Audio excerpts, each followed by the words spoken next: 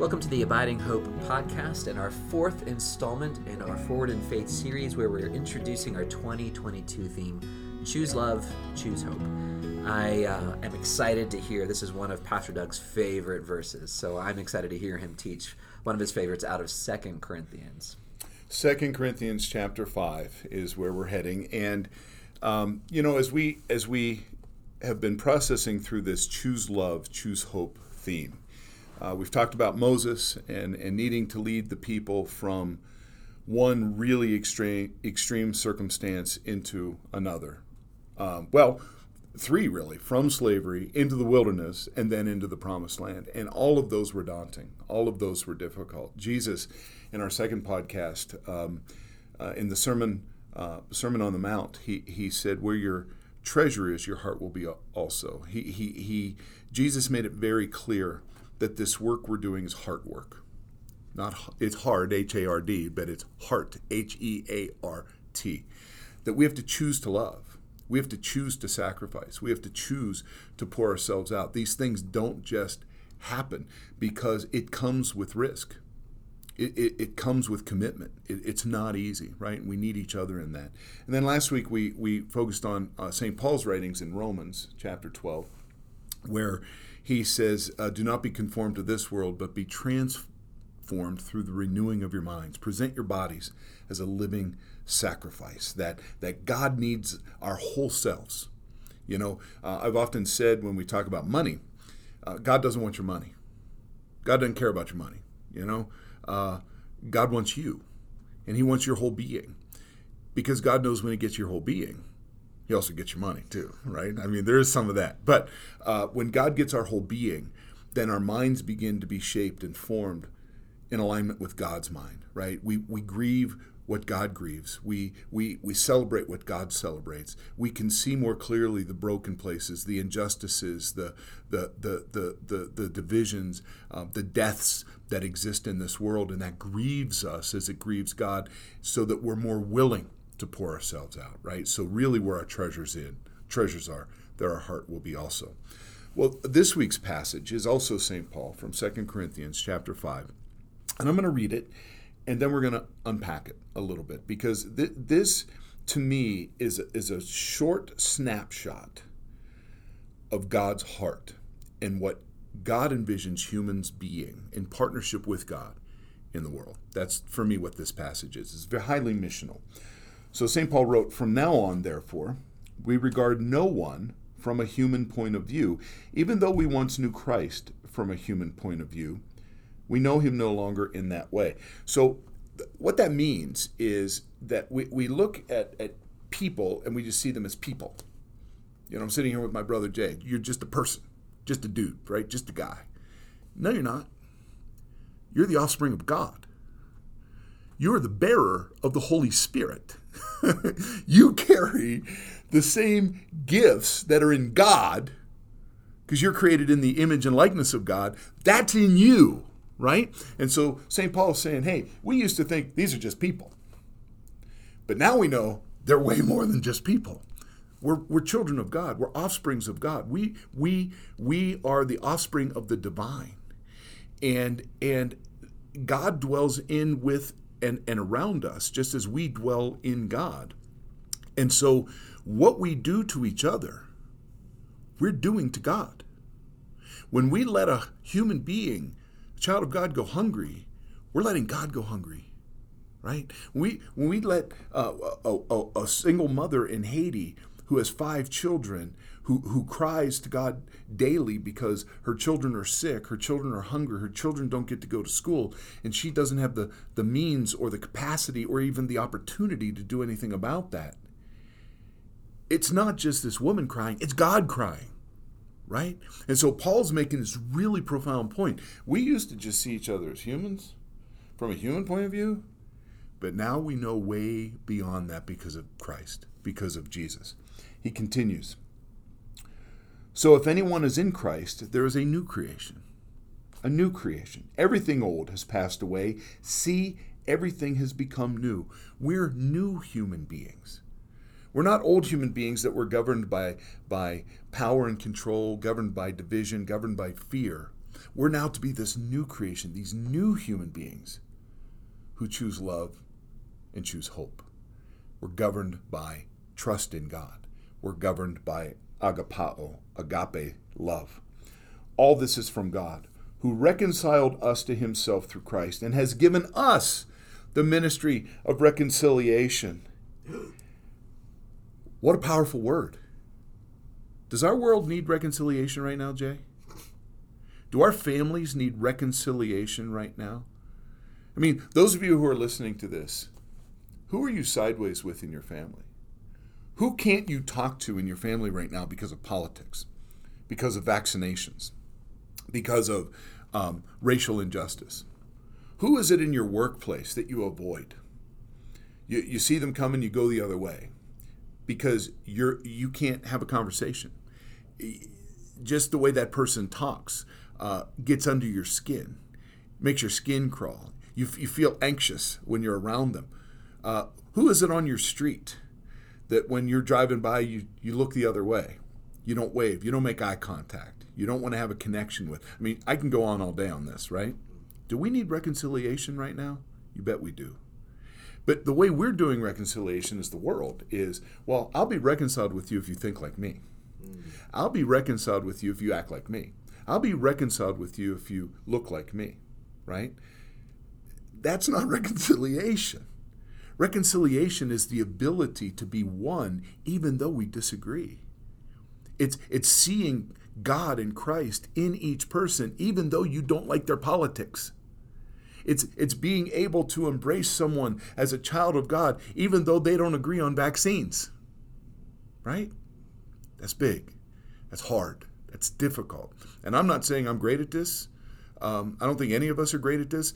But this is the challenge that St. Paul is setting out for us. If we are of Christ, we are called into a ministry of reconciliation. That is, in Christ, God is reconciling the world to himself, not counting their trespasses against them, and entrusting the message of reconciliation to us. Yeah, and that's almost a challenge. I mean, it's like, it's in one way, it's like, isn't it great? I've given you this gift of reconciliation. You're like, oh, I've got all this power now. And then God's like, all right, here's how I did it. I died to you when you didn't deserve it and loved you when you were not lovable. Amen. Now go do that. That's right. Yeah, and that is like, oh, no. I don't want that kind of reconciliation. I want justice that looks like the world's justice. Yeah. I want the people to be punished that I want to have punished. I want the people to be corrected that I want to have corrected without ever looking at the log in my own eye. And I want peace that has no adversity or challenge or difficulty. Right. We think of peace as the absence of comfort. pain. That's not That's peace. exactly it's right. comfort. That's comfort. But it is living into an uncomfortable life. That's right. When you're carrying a cross. Crosses are not couches. That is exactly right. And that's where Paul goes with this passage. You just set this up perfectly. So we are ambassadors for Christ. Do you ever think of yourself as an ambassador? You represent Christ. Wherever you go, you got Christ's name on you. Right. You got that white cross on your forehead. You're an ambassador for Christ. You're not speaking for yourself. You're speaking for Christ. You're not living for yourself. You're living for Christ. You're not acting for yourself. You're acting for Christ. Isn't that what an ambassador does? I've always thought it very interesting that our Muslim siblings, they don't get to hide in plain sight. Yeah. And so everything they do represents not only their culture, their background, but their God. Yeah. If we all had to walk around with Christian written on our shirts, I wonder how different we would act. Well, that's a fascinating point. I've had African-American friends tell me they feel that pressure when they're in the white community. Yeah. That an African-American person, on a team or on a staff at a company, whatever, isn't just representing themselves like you or I, I'm just representing me. No, they're representing their race. Because they're the extreme minority in that. And so how they act and behave and perform isn't just personal. It's representing they're ambassadors. They're ambassadors for their culture. Their culture, their absolutely. Yeah. Right. So when I hear this text about being an ambassador, how easy it is for me to hide my faith in community, and how different it was if I had to wear that hat every day, every day, and that everybody knew. Right. So. I know that we don't wear a lot of collars here, but when I wear a collar sometimes, I can tell how I act different. I can tell. Yeah. I know that people, I walk into a store and I'm going, I know they're looking at me thinking, all right, you. Well, some think good things and some think not so Right, good things. I right. mean, that's just reality of that. But listen to this here. So we are ambassadors for Christ, since God is making his appeal through us, not through skywriting, not even through the Bible. God is making God's appeal to the world for love, for life, for wholeness, hope through us. Through us. We're the message. Oh, no. We're the message. Paul said then, we entreat you then, on behalf of Christ, be reconciled to God. So before we can be reconciled to each other, we've got to be reconciled to God. We have to be willing, again, to empty ourselves, to pour ourselves out, to allow God's vision to become our vision, to allow God's hope to become our hope, to allow God's love to become our love. That we're not living out of our own choose love, choose hope. Yeah, we're choosing it, but it's God's love and it's God's hope that we're choosing, right? Not just what I think the world should be, not just the way I think things should go, but based on, and again, we've been reading scripture here and discussing this, what's God's vision for who this world is to be and how this world is to live? And in the last line, I almost omitted it, but I think it's critically important. And the reason I was going to omit it is because it's hard to understand. For our sake, God made him to be sin who knew no sin. He's talking about the Christ. So that in him we might become the justice of God. It's hard to understand. So I think what Paul is saying there is we see in Christ, sin means missing the mark. I don't believe that in the Christ misses the mark. But I believe when the world judged the Christ judged the Christ as missing the mark. You're wrong. What you're doing here, Jesus, is wrong. This is not the way the world is supposed to be. There are rich and there are poor. God created that. God likes it that way, right? Some are winners and some are losers. God seems to... They called Jesus Satan. Right. When he taught. That's right. This. They called him, they said he has a demon. That's right. And so the Christ was made to be sin. We're right. You're wrong. We're on target. You're off base. Right? And that was the justification for arresting him, beating him, humiliating him, nailing him to a cross. And then God said, not so fast. Not so fast. When God raised Jesus from the dead, God was making an emphatic point to the world. God was saying, no, it's not the world's way. He was showing you the true way of life. He is love. He is hope. He is peace. He is oneness. He is all those things, right? And now we're being invited into that. But being invited into it isn't just for us, just so, hey, I'm now in the church, or I get to go to heaven after I die, or these kind. That's very selfish oriented. Us being in it now is we're called to die the way Jesus died. We're called to present ourselves as living sacrifices, our bodies as living sacrifices, which we discussed last week. We're called to pour ourselves out in generosity in the same way that Jesus poured himself out in generosity. It's not for us. I mean, it is indirectly. It's for the sake of humanity. It's for the sake of the creation. It's so that life can be perpetuated from generation to generation to generation. And in that is for us. But individually, it really isn't. It's an emptying of self. We have to be able to see that our lives are bigger than ourselves. We have to be able to trust that even though it looks as though darkness wins, death wins, sin wins, we have to be able to trust that love and life ultimately win. That's what the cross and resurrection tell us clearly.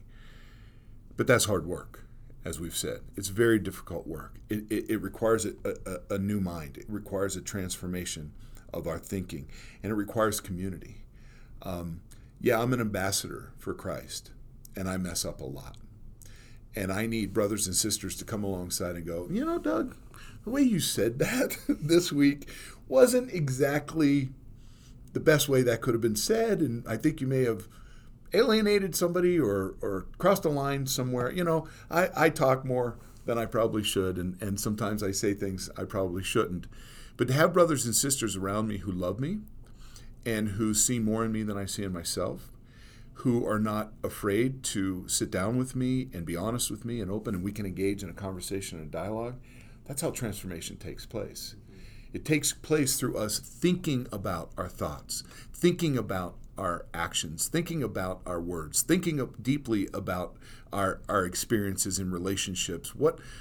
How have we participated? How are we participating in the perpetuation of injustice or brokenness or do I dare even say evil in our world, right? Because I know I have. I know I have, and I may be right now. I mean, the shirt I'm wearing maybe was made by a child laborer in some Asian country somewhere, and by purchasing this shirt, I'm perpetuating abusive economic systems. Wow, that's deep. But it takes that level of reflection, meditation, contemplation, in order for us to really become self-aware and to become aware of God's presence in this world and what God is doing in this world. Or specifically God's justice.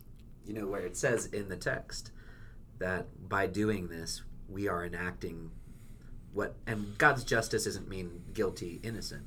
It means recognizing where things are not right and naming it and then doing something about it. That's it. You know, and living into those two things for sure. I'm really just stuck on this idea about being the living sacrifice, as we said before, the ambassador, the message. And how am I letting my love be genuine? Where am I putting my treasure? Mm-hmm. Where am I living out where I'm choosing life and not death every day? And thank you for saying that, because that's a perfect wrap up to this. What we're going to be doing in 2022 is helping people to choose love, choose hope. That's going to be our focus for the entire year. We're going to align all of our ministries around this. Worship, family, youth ministries, everything we do is going to be aligned around choose love, choose hope. Because as we're coming out of this pandemic, I hope we're coming out of this pandemic, there's a lot of brokenness and a lot of pain. And it's in each of our families. It's in each of us. It's in our workplaces, in our neighborhoods. And we believe it's going to take a lot of ambassadorial work of being Christ in our homes, in our schools, in our workplaces, neighborhoods beyond. And we're not equipped fully, each of us, to be this. And so we're gonna strive as a community to walk together as living sacrifices, as ambassadors. We're gonna strive to pour our treasures out in places where we want our heart to be as well, in creating a sense of oneness with God, all of humanity, and creation. That's going to be our focus for next year. And so as we talk about giving at Abiding Hope, yes, we've got an organization we need to provide for and have the resources for, but this is deeply spiritual. This is a saying yes to God or saying no to God. Am I choosing to be a part of God's mission in this world, or do I have no capacity for that at this time? Regardless of your decision, please make a decision. Just don't enter into this blindly. Enter into prayer. Talk to your family. Talk to your friends about how they see God in you and how they experience God's call in their lives, because we need community as we go forward. But my hope is, and my challenge is, that we be so moved and inspired to choose love, choose hope, so that we and all the world may experience real life. It matters now more than ever. Thank you for joining us for these 4 weeks. I pray that you have been just as inspired as I have. I've grown a lot. I've learned a lot, and I'm really thankful for this time. If you'll join me in prayer, even as you listen to this podcast, I invite you to pray along with us. God, your Spirit is in us, and it's welling up inside us. And a mighty word is coming up from our guts into our throats, and it's coming out and it's saying, yes, God, we want love, we want hope, and yes, I'm willing to die to the things I need to die so that I can become a living sacrifice, wholly acceptable to you, God.